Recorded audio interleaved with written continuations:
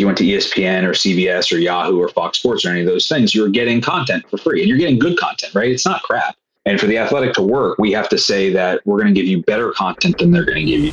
So if you're just going to sit around and wait for your opportunity, it's probably not going to come. There's never been an easier time to create content on your own, to the point where somebody in the industry is going to be looking at you to bring you on board.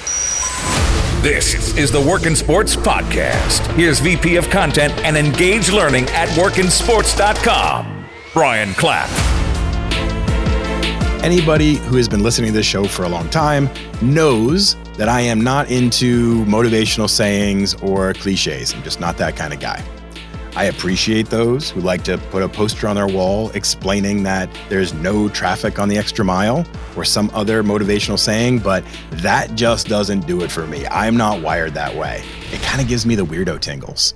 Like I get this vision of being in a cluttered store with knickknacks everywhere and sayings everywhere and lots of letters and words, and it smells like potpourri, and I start to feel kind of claustrophobic just even thinking about it. Which, yes, I mean, come on, I'm weird. Let's acknowledge that. Think how my poor wife feels. But that said, my grandfather, whose house may or may not have been filled with knickknacks and smelled of potpourri, had this one saying that's always stuck with me. He always told me growing up, you get what you pay for. That's the one saying that's kind of really stuck with me over the years. And because of that, I've always been willing to spend on quality. That's not an elitist perspective. I'm not saying that I'm frivolous and I just go buy a bunch of top shelf things. I'm saying when I decide that I want to make a purchase, I'd rather buy a few quality things than buy 100 lesser. That's just the way I go about it. But I don't seem to be following that mantra with content, with sports content. I love this sports content, and yet I don't follow that mantra. So I have failed you, Papa. I am sorry. Seriously. As a kid, I had subscriptions to newspapers, magazines. I bought sports books. Like that was the way that I consumed information, and I was willing to pay for it. I understood the calculus of the scenario. I pay and I get good stuff back. That's the way it works. But that all changed with this darn internet. We've absorbed this business concept of newspapers, which is to defer costs through advertising and just put a lot of different advertising out there. Think about it. Newspapers would be 50 cents or $1 because they have so much advertising in it, you don't need to pay as high of a rate. Defers the costs. But the digital experience, the internet, took it over to a whole new level. It's free because we pay for everything through advertising. I don't know about you, but through my lens, the quality has suffered. Especially over the last 5 to 7 years, I feel like the quality of sports content and sports reporting on a lot of the free sites we all know and go to maybe 100 times a day has suffered. The depth, the insight, the real reporting and analyzing, it's all diminished. It's as if every supplier of sports information said, go get me the best headlines, but don't worry too much about the underlying story. I've missed it. I missed the underlying story. I miss understanding the motivation and the conflict and the buildup. Like those are important parts of any story that make me more interested in the characters, and we're not getting that anymore. So, I mean, if you look at it and we all tell ourselves, I'm busy. I don't have time to read a long article. I don't have time to invest the time in a story. And reading, unfortunately, takes a backseat to doom scrolling. But there is change available. Like if you want to make this change and say, I don't know, I could probably stop doing some of these other things that are not beneficial to me and maybe enjoy the concept of getting information, enjoy the concept of storytelling, spend a little time in a real, well-crafted piece of content, it's available. The Athletic started in January of 2016, a subscription model in a world of free. And I'll be honest, I didn't think it would work. The cynical side of me said, this audience, this society, this culture won't keep this project afloat. It will not work. And so I didn't subscribe. I didn't think I needed it. I didn't think I wanted it. But as I looked at it through the years, all of my favorite authors, many of the absolute best reporters in the sports industry are on this platform, crafting amazing work. The true owners and developers of the craft. And yet I was still able to say, nah, I don't need to pay for that. Got these free other things I can go to any day of the week. Well, 2 months ago, that changed. 2 months ago, I decided it was time to dig into this platform, and I love it. I really do. And I'm not just saying that. I really do love it. When you have a subscription model like The Athletic, you have to be accurate. You have to be thorough. You have to be innovative, or else you lose your customer base. So they are constantly motivated to deliver quality to the audience. They are constantly on the edge of pressure, knowing, gotta deliver, I gotta deliver, I gotta deliver. And that brings out the best content there is. The Athletic's all these things: thorough, accurate, innovative. I want real stories. I want real reporting. I don't want fake debates. I'm done with hot takes. Clickbait is just annoying. I'm ready for more. And I think a lot of you are too. Today's guest, Evan Parker, is one of the leading architects of this project. As SVP and general manager, he and his team work hard to help create sports content that matters and is worth paying for.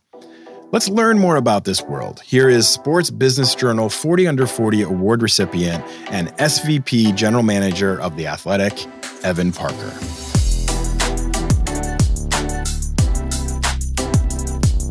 Hey, Evan, what's happening, man? Thanks for coming on the show. Thanks for having me, Brian. I appreciate it. Yeah, this is really exciting for me as somebody who's come up in the content side of sports media, and just to be able to talk to somebody in your position at The Athletic, I'm really excited about. But one of the things I always like to get into is, I don't know, people's origination story a little bit. So as you kind of look back and you think about your career and those kind of, important moments throughout, when did you kind of figure out that sports was going to be your career path? When did you say to yourself, like, this is more than just something I enjoy being a part of. This is something I want to do for my life's journey? I'm probably like everybody else that you've ever talked to about working in sports, where I thought I was going to play professionally or something like that. And obviously that wasn't ever going to be in the cards. And I figured that out at a relatively early age, that I wasn't going to be able to play, but I knew that I wanted to be in the industry. And so I thought that the best path for me to work in sports was going to be through journalism, through writing or broadcast. And it was just something that I always loved. I grew up in LA, and we had Vin Scully and Chick Hearn, Bob Miller doing play-by-play. And, we had incredible writers for the LA Times, Jim Murray, who I got to read, every week. And so if you're a kid and you get the newspaper, like a physical newspaper that arrives at your front door, I would spend every morning before school poring over box scores and reading columns and reading about whatever happened the night before. Just like a lot of kids, I wasn't allowed to watch TV all night. I didn't often see the games. We didn't have cable, so I'm sitting there and seeing what the Lakers did the night before, or reading what Jim Murray has to say about whatever the big topics in sports were. And it gave me this idea that this was a path that I could be a part of the sports industry and get paid to cover games. And so high school was, working on the student newspaper. I went to sports broadcasting camps, which in retrospect sounds incredibly nerdy, but it was a lot of fun at the time. But in a good nerdy way. I like that. Good nerdy way. And so I got to do all of that. And I went to the University of Maryland and was a journalism major. And I spent my time in college working at a TV station as a cameraman and on the radio doing play-by-play and writing and doing whatever I could to kind of get into the sports world. And I realized somewhere along the way that being a writer, being a broadcaster was a really hard path. Yeah. And, I was at Maryland. I won't forget it. I was covering, doing play-by-play for Maryland men's basketball. They won the national championship my freshman year. And for 4 years, I get to sit courtside and get to, opine about the games or tell people what's going on for a radio station where, if two people were listening, I would have asked them what the hell they were doing right then, but they were listening to me versus anything else they could be. But I was covering some of the best sports in America from a collegiate level. And I realized as I was getting close to graduation that the ability for me to get back to that point, to be covering a Maryland men's basketball game as a professional broadcaster, was going to be almost an impossible task. There just aren't that many roles for it. And I saw a lot of the people who were, older than me in school go to Harrisburg, Pennsylvania and Syracuse, New York, and kind of these small towns and doing minor league baseball, trying to make their way up the ladder to get back to where I was when I was in college. Now, again, nobody was listening, but I was at least, covering meaningful at a certain games. level. Yeah. And I had this moment of like, I can't do this. I just don't want that path. I don't know that I'm cut out for it. And so now I've got to figure out another way. And I got really lucky. A buddy of mine in college was interning at a radio station and didn't know a ton about sports, knew I did and knew that was kind of the path that I wanted. He got called by the radio station to go to, Washington football team, the local NFL team. Obviously, go over to the practice facility. Joe Gibbs had just come back for a second stint as head coach. Yep. Gibbs is going to be doing a press conference. We don't want you to ask anything. We don't want you to do anything. We just need you to have a tape recorder or shove it in front of his mouth when other people are asking questions so he can get the sound for the radio. He was too embarrassed, shy, or generous. I don't know which to this day, but he asked if I could go and sit in. And so I went and I brought a resume and I gave it to the at the time, the director of PR for the team, Patrick Wickstead. Bold move. I like it. You don't know how many shots you're going to have. And I gave him the resume and I said, I'm going into my senior year and, would love to work in sports business. And so, I would love to work for the team. And I got lucky that they had an internship program. They didn't pay you. I got paid in the press box through sandwiches. And as a college kid, it actually didn't bother me that much that at least I knew on Sunday I was going to eat well. Yep. And that was my first introduction that there was this whole world of sports outside of playing, being a coach, being a general manager, or being a broadcaster, that there was this whole business aspect to it that I didn't know existed. And, now today my job is to help writers and editors, people that I thought I was going to become, help them do their best work, help them create really good content for sports fans. And so it feels like it's a full circle thing. I'd be lying if I said it was in the path. Yeah. That I kind of plotted my career to get to where I am today. But I'm fortunate that, when you look back to what I was doing when I was 12, 13 years old, thinking I was going to be a sports journalist, now my day is spent with sports journalists and every waking moment, I'm thinking about ways that I can make their jobs easier, make their jobs better so that sports fans all over the world are able to consume content. I love it. And it's such a similar story to one that I shared my background too, except I was in Boston. So we were kind of polar opposites in some ways and probably cheering against each other a lot as I was a Celtics fan. But it's similar path, just knowing that was something that you were super enticed by, the storytelling aspect of it. And then also knowing that a lot of people started in Pocatello, Idaho or Bozeman, Montana and built their way up that way. And that can be a pretty hard road. You talked about, Washington football team and University of Maryland experience and then the Athletic, but you had some stops in between too.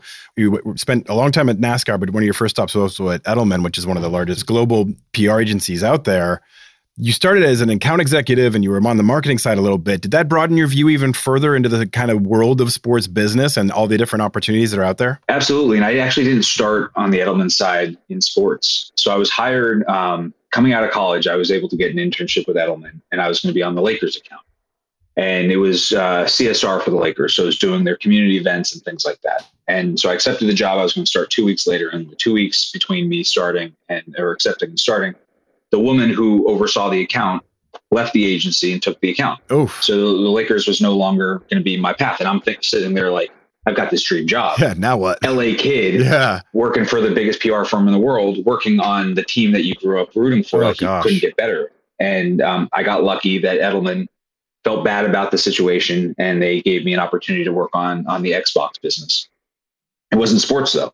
And so I spent 3 years on Xbox where I was doing consumer PR for, at the time, it was the largest tech launch, consumer technology launch in history. And it was really cool. It was video games, right? I mean, I'm not saying that I wasn't able to do the Lakers and I ended up getting stuck on, some kind of weird account that had nothing to do with my passions. It was something, just out of college. Xbox still pretty cool. Xbox. Yeah. Still cool. Yeah. But it wasn't sports. And I had to spend a lot of time. Edelman had a pretty large and thriving sports practice and I wasn't part of it. So I had to spend a lot of time on the Xbox business, elbowing my way into anything sports related. So if somebody mentioned ESPN or if they mentioned the NBA or something like that, my hand went up. I want to work on that. I want to be involved. And I was able to wrestle away a couple different projects that were sports adjacent and get enough of a relationship going with the actual sports department at Edelman that I was able to attend some of their meetings. I could hang out with them. I could read Sports Business Journal when I picked it up off their desks and things like that. And little by little, I was able to convince them that I was better suited for their team than the business that I was on.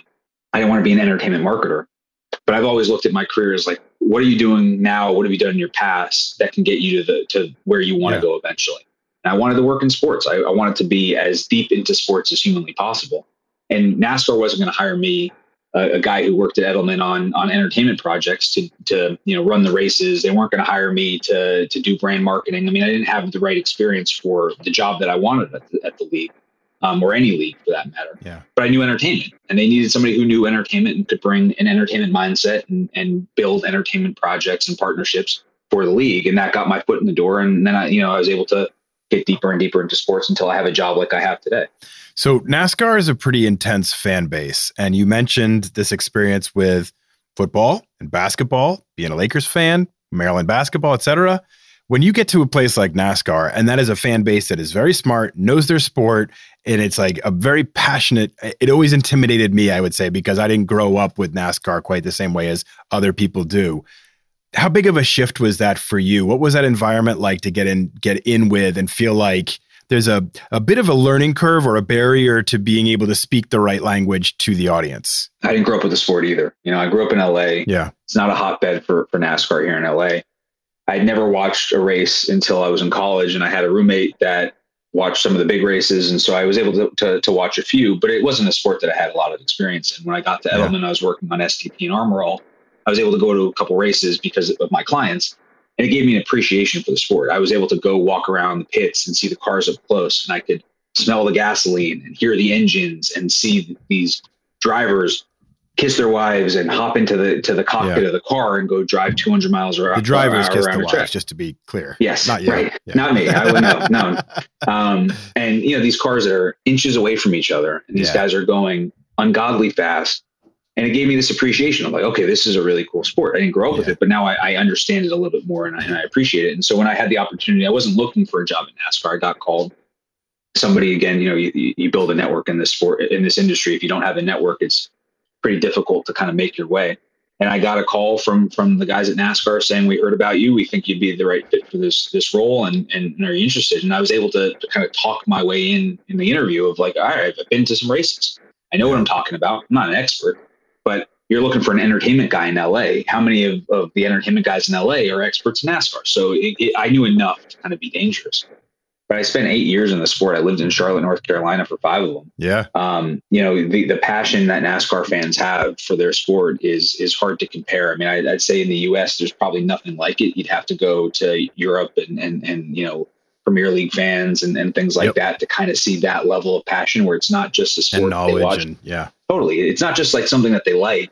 It's a way of life. It's a culture. It's their community, that people who say, they save up their money, they save up their vacation days so they can go to a race every year, and they have their RV in the exact same spot. And everybody around them are these people that they don't really talk to for 360 days out of the year, but for 1 week, they're all living together. They're all friends. And this is like their connection point. And you don't see that in a lot of other sports. So it gave me a huge appreciation for NASCAR, for the fan base that's there, and for what the league has to do to kind of cultivate that fan base, to build that fan base, while also trying to broaden it, while also trying to get people who are like you and me, who didn't grow up with the sport, and get them to pay attention and get them to engage. It's crazy. Like I'm listening to this and thinking to myself, like I started out at a national sports network. So I was used to covering the national, storylines.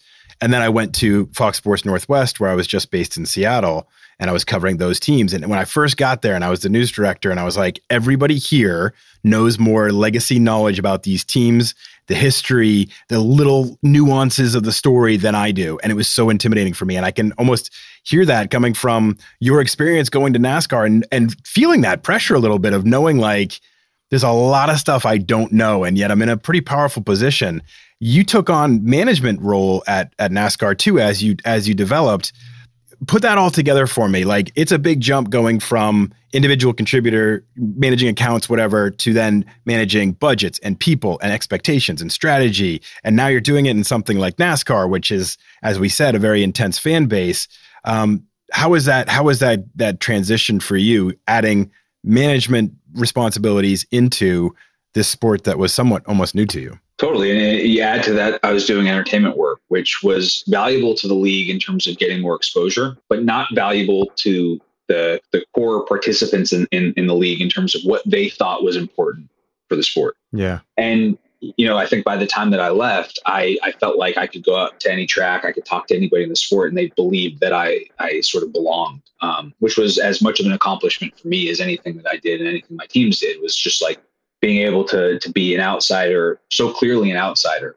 But by the time that my time at NASCAR was up, be kind of part of the family to the point that, I still keep in touch with officials and senior members of the NASCAR team that when I started wanted nothing to do with me.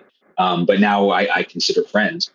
But also going from a world where at Edelman, I was managing 2 or 3 people. At my start at NASCAR, I think I had 1 person on my team. And I think by the time I left the LA office, I had 2. To when I left the sport, I had 70.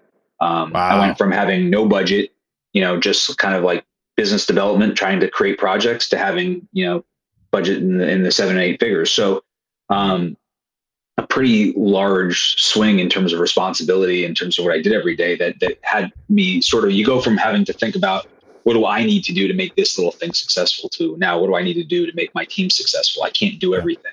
I can't be on every call. I can't know everything that's going on. How do I empower people to do the job that they're supposed to do and trust that things are going well, and make sure that if things are not going well, I'm going to hear about it. I'm going to be able to react to it. I'm going to give them the support that they need. I can manage up, I can manage down, I can manage across.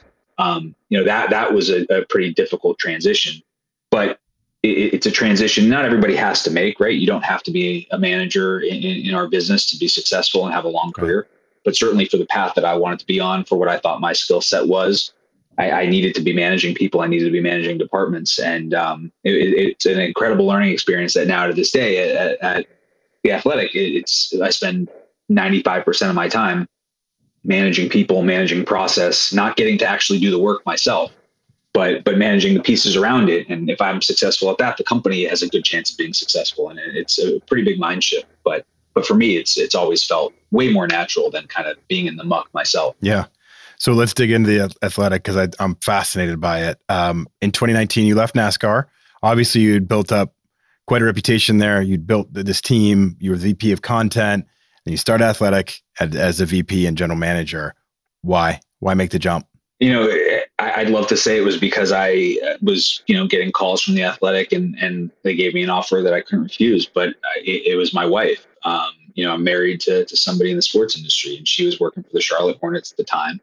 And she got a call from the Golden State Warriors, and they offered her a job to go manage their JP Morgan Chase account as they were opening up the Chase Center. So the biggest naming rights deal at the time in sports. And she was going to get to manage that partner.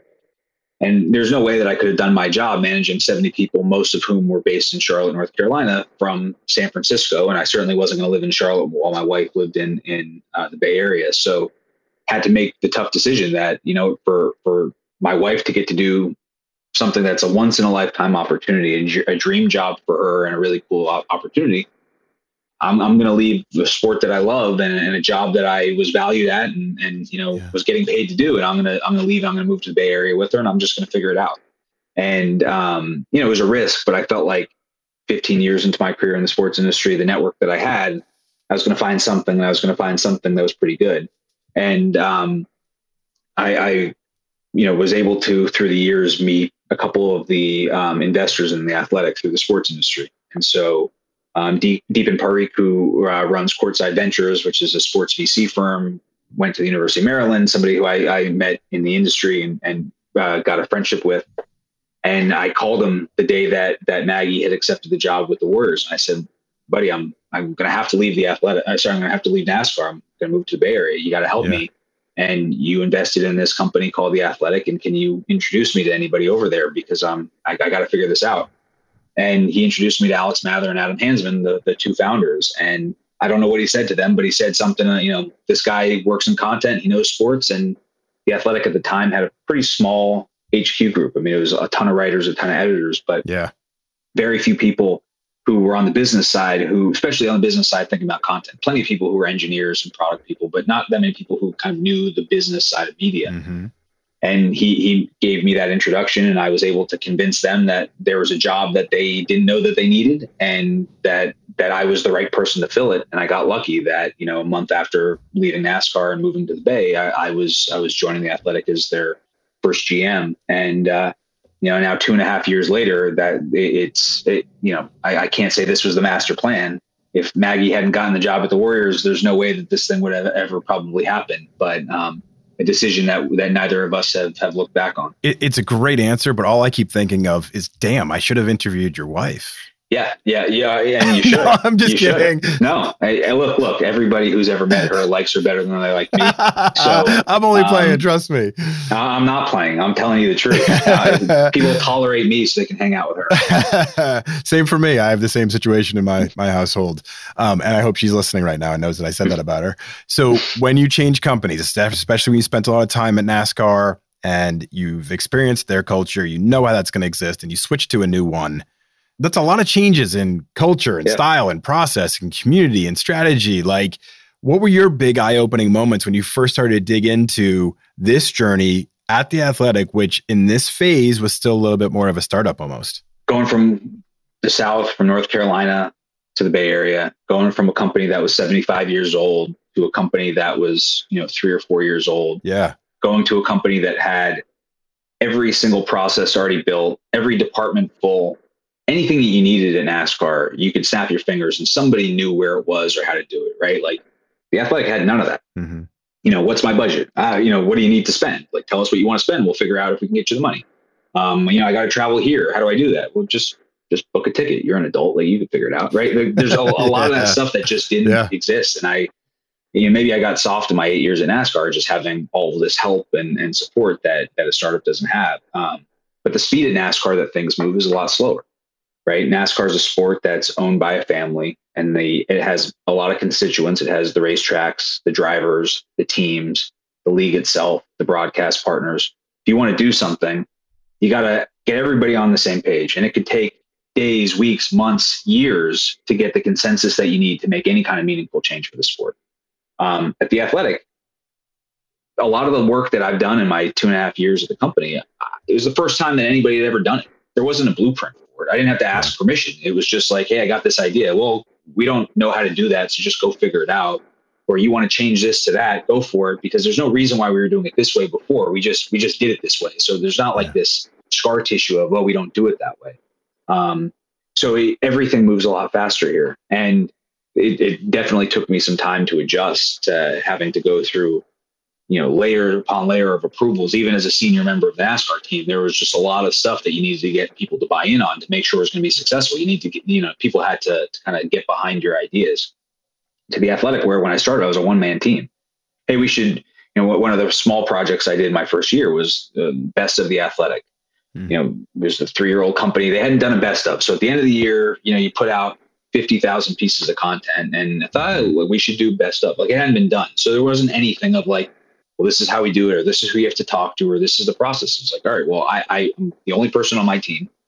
Now it's up to me to figure this out. And not that was like a hugely successful, amazing thing that'll live until, I'm 100 years old. But it just, for me, was kind of emblematic of, if I want to do something like that at NASCAR, I was putting together a business plan.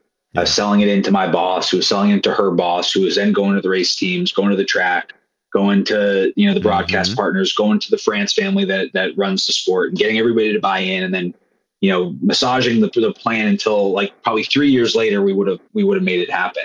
Yeah. And in a month we had the Best of The Athletic, and now we do it to this day. It just, like, the speed that a startup moves, the speed that a media company has to move, when every single day we're having to put out content. You don't realize when you're at a sport like NASCAR, we always used to complain that there's really not much of an off season. NASCAR basically runs from February until November.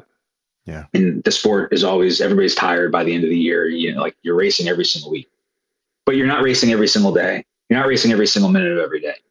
When you're at a media company like The Athletic, today there's Champions League being played. There's baseball getting ready for the playoff race.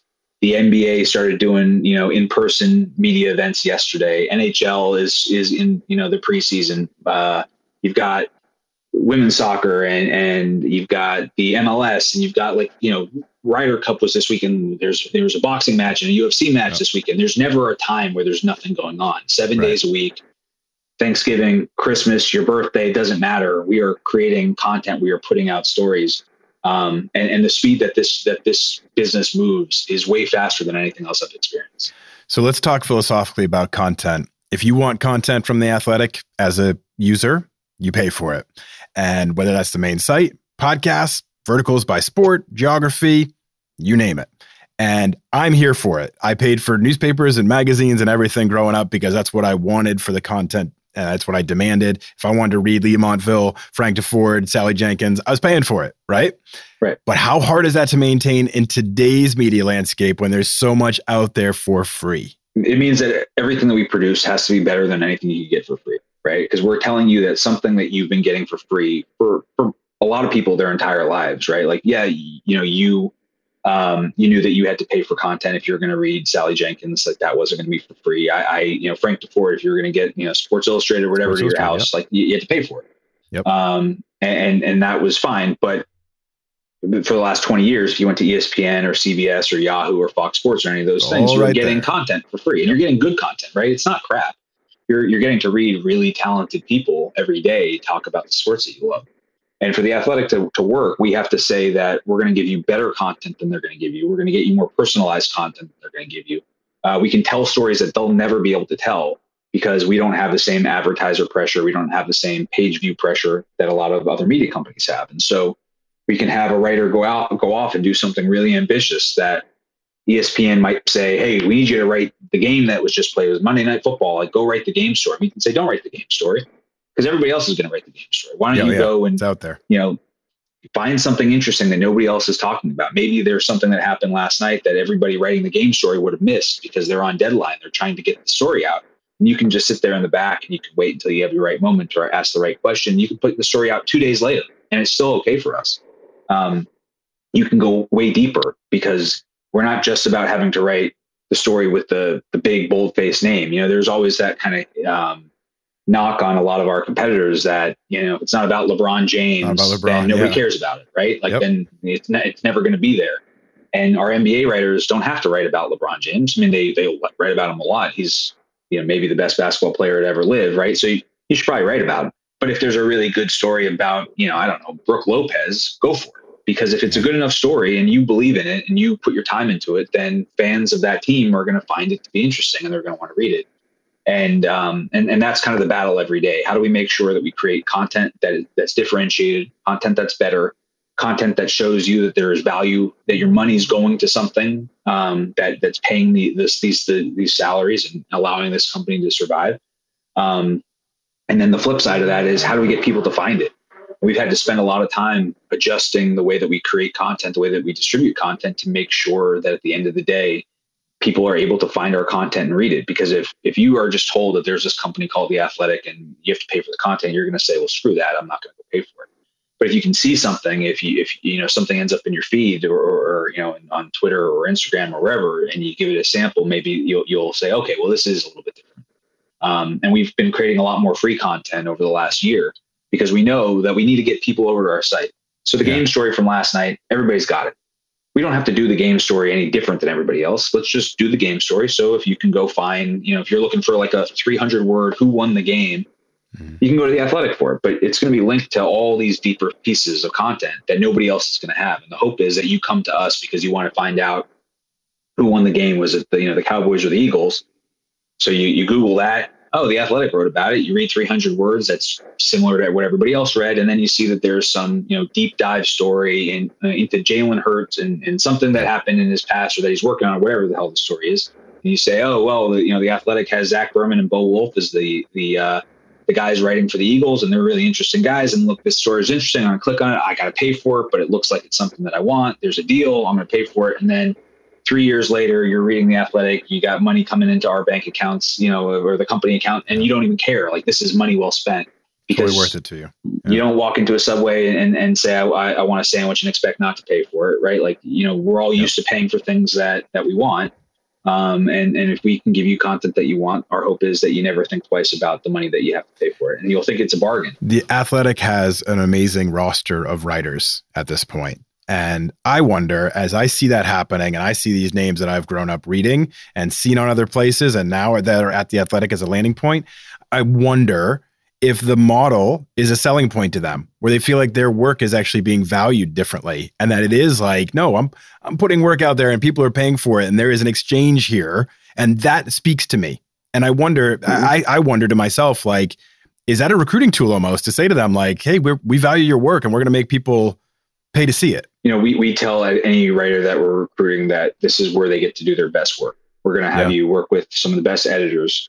We're not going to tell you how many words you need to put on the page. If you want an article to be 1,000 words, or if you want it to be 4,000 words, as long as it's good, go for it.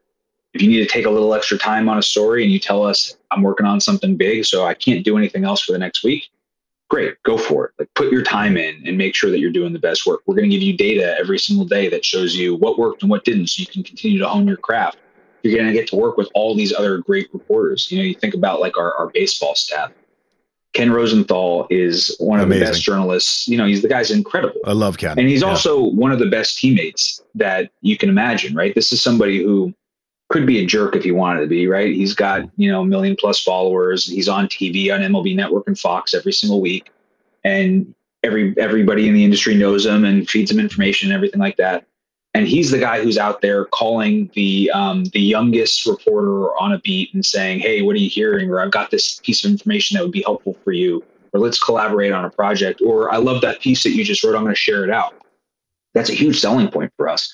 And it's a company of 600 people, 450 or so are in the newsroom. In the US, that's probably about, 300 plus people in the newsroom. You get to work with some of the best talent in all of sports journalism. They're your teammates. You can collaborate with them on projects, or you can just read them every day like I do. And either way, it's really cool for our writers to be teammates with Ken Rosenthal and teammates with Mike Sando and teammates with Meg Linehan and all these people who, you just think of like, wow, I would pay to read them. And now I get to work with them every day. It's pretty cool.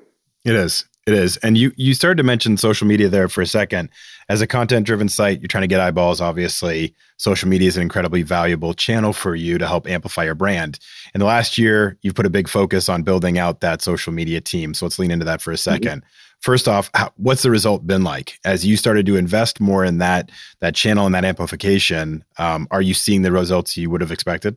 We are. The kind of the strategy for social in the early days of the company was, let's give our writers a link to their story and have them push it out. It'll be paywalled and people will have to click on it and they'll either pay for it or they won't. Make a choice. Yep.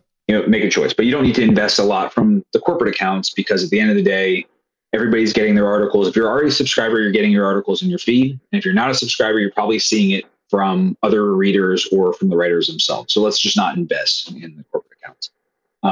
We realized pretty quickly that wasn't the right strategy, that in order for us to continue to grow, we had to create content specifically for social that got people interested in the brand of The Athletic, that got people interested in the types of content that we were creating so that they would click those links and they would say, okay, now I'm going to pay for it. And a lot of what we do now is create content that is not just saying, here's a great article that was written by Stephen Nesbitt or Jason Jenks or Dana O'Neill, click on it and pay us money. But this is what's going on in sports today. This is what's happened in the game. This is a really cool nugget that one of our reporters got from a press conference that there's no article about it, but we're going to just show you this little piece of information that you're going to think is cool. Here's data that you might want to sink your teeth into that you can read as a tweet or as an Instagram post and not click into anything, but feel like you got some really good information. Yeah. And then we say, as we build up our audience, as we get more engagement, now here's this Dana O'Neill piece. Like today, she has a great story on Hubert Davis and North Carolina basketball team. Well, to get you to click on that, we need to get people into our ecosystem who just care about the kind of content that we're creating. And they're going to click on things that are free. They're going to click on things that are meant to be consumed in social. And every once in a while, they're going to click on things with a paywall. And we think that, that will get you to be more likely to pay for the content that is really of value. It's been a big shift. It's certainly been an adjustment for our staff that in the early days, our accounts we had an account for every city that we were in. They were just pushing out every single piece of content that we put out. We don't send out fewer pieces of content today, but we just do it in a very different way. We frame it up differently. We're choosier about what we put out, when we put it out, how we put it out. And, it's proving out to work that we've doubled our social traffic over the last year in terms of following, engagements through the roof. It's been an adjustment for our staff, but we're getting more people into our ecosystem. We're building the funnel, and that's a necessary element for us in order to continue to grow the business. It totally makes sense. So when you're structuring this team and you're trying to figure out what those assets are, I mean, we We have a lot of people in our audience that are like, oh, social media, I love that creative side. What are you looking for as you start to build out this team? Like, what are those things that you go to market and say, when I'm hiring and I'm building out this staff, these are the attributes I want to have. This is how somebody would fit in with our group and our team and where we're headed as a unit. We approach social slightly differently than a lot of our competitors. We're not clickbait. We can't be. We have to have journalism be at the top of everything that we do. Our quality bar is really high. There's a bit of a trend now that a lot of social accounts in our industry are about the coolest video that you could find that may not be sports related, right? It's the guy jumping off of a building with a parachute, and you see it on every account, or it's the fan at the Buffalo Bills game jumping through a table. And you go to every account, and I don't have to tell you what those accounts are. You probably know them. You see them in your feed, and I'll see every day the same exact video from 5 or 6 different companies in a day. We don't want to do that. It's not our brand. Our brand is journalism. Our brand is long form content from some of the best in the world. So when we're hiring for that, we need to find people who understand social, who understand how quickly you need to move, how you can frame things up for people to be interested in them. But above all else, understand quality and what is the athletic and what's not. This is the type of thing that we'll engage in. This is the stuff that we aren't going to touch. That to us is really important. And anybody who comes in here has to understand how we create content, what our voice is, what our readers are looking for. And we're not going to grow as fast as some of the others because we're not going to have videos that are incredibly sticky. We don't have sports rights, so we're not going to be able to put out highlights all day, and we're not going to put out videos that have nothing to do with our content, nothing to do with sports. So we kind of hamstring ourselves in a little bit of a way because of that. But I believe that if you follow The Athletic, every post that we put out there has some value, some nutritional value that, okay, I learned something, or this was interesting or educational or whatever, you're interested in, that you're getting something from everything that we do. And it's at the same bar as our journalism, because the last thing that we would want is, you're reading this incredible piece of content that somebody spent days and weeks and months, putting together. Dana's piece today, that's like unbelievable journalism. And if we can't match her work with a social post that can represent what she put out there, then we're doing a disservice to our own staff. We're doing a disservice to our brand. So everybody we bring in needs to know that quality is the number one thing. We can be a little bit later than everybody else. Take an extra minute, make sure that nothing's misspelled, make sure you're not making mistakes, because we can't sully the name of The Athletic, the quality bar that we've set. Otherwise, we're doing a disservice to everything, and the business isn't going to grow. I love the respect you give the internal stakeholders and the audience themselves, and saying no, we have to push out quality and we have to represent their stories well.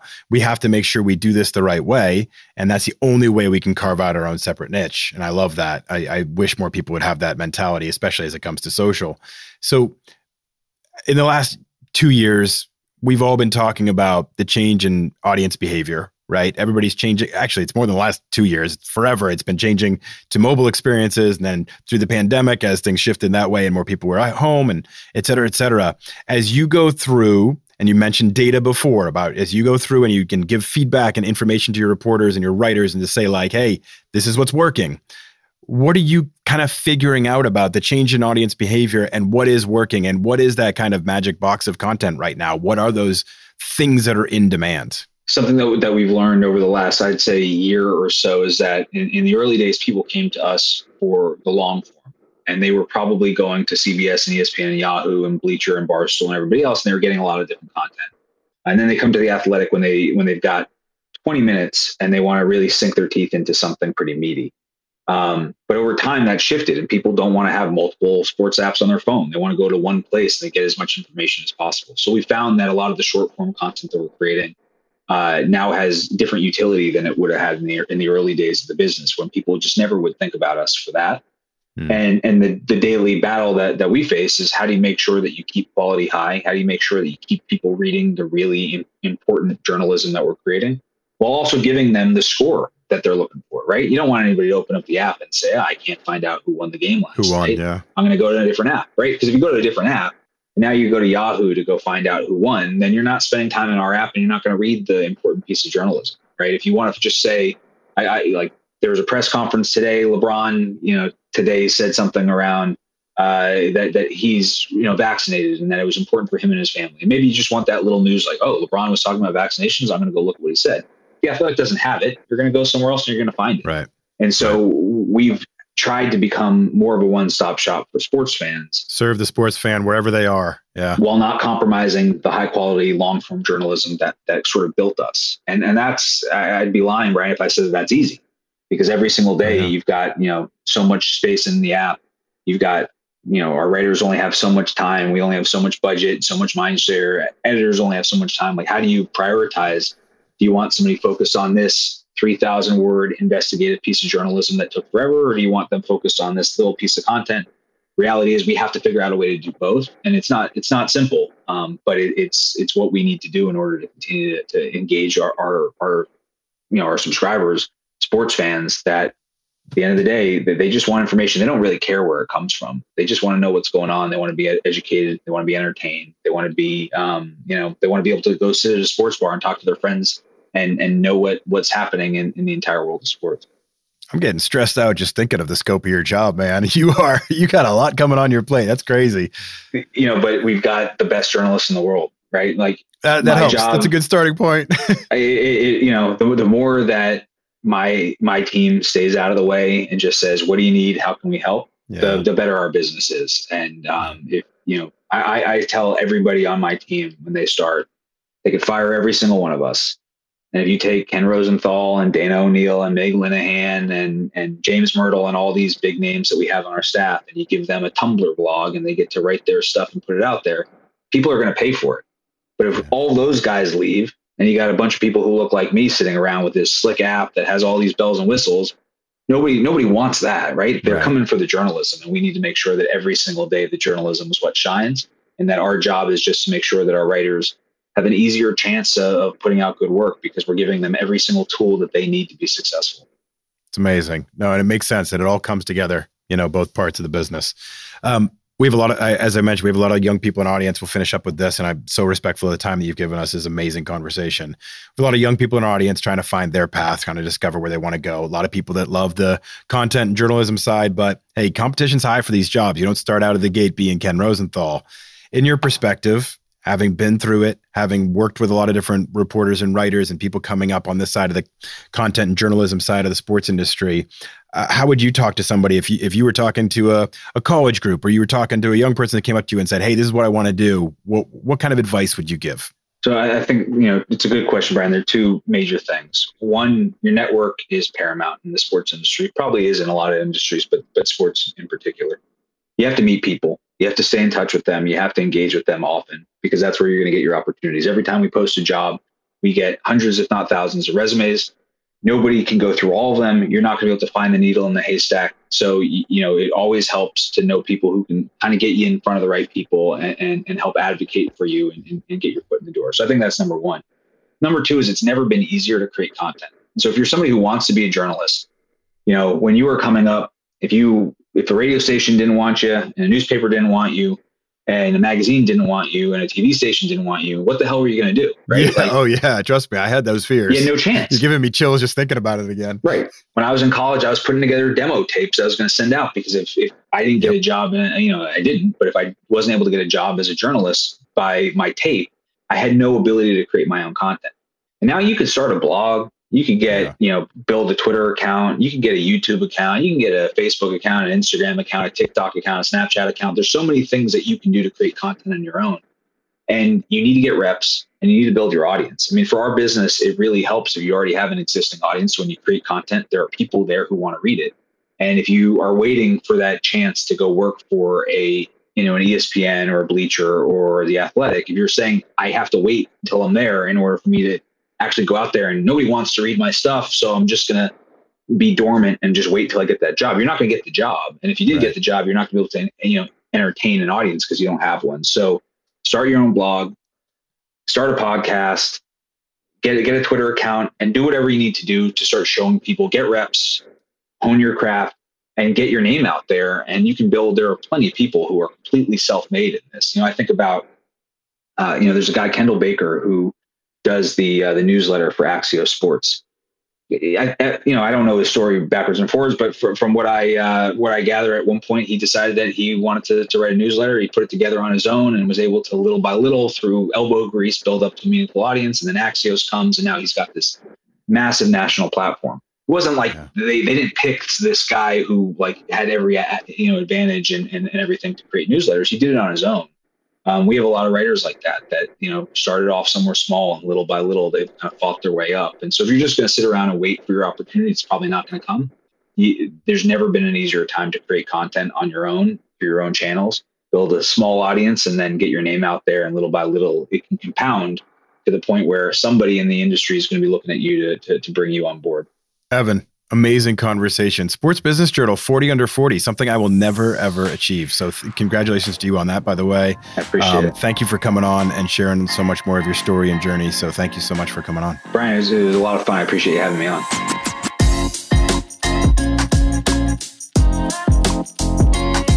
Thank you to Evan Parker for coming on the show today. So exciting to talk to him. I love diving into the side of sports content, and it's clear how motivated they are to deliver the best product available. And I find that something I'm willing to invest my time and my money in. So I hope a lot of you will take that lead as well and check out The Athletic, because I think you'll get your sports information there in a really high quality way. Thank you all for listening. Please remember to rate, review, and subscribe wherever you listen. We're continuing to grow this audience, and because of that, we're bringing in better and better and better guests. We're stacking them up, and it's just getting better and better. So the more you're involved in this community, the more you subscribe, rate, share with somebody else, the more we grow. So thank you for being a part of it.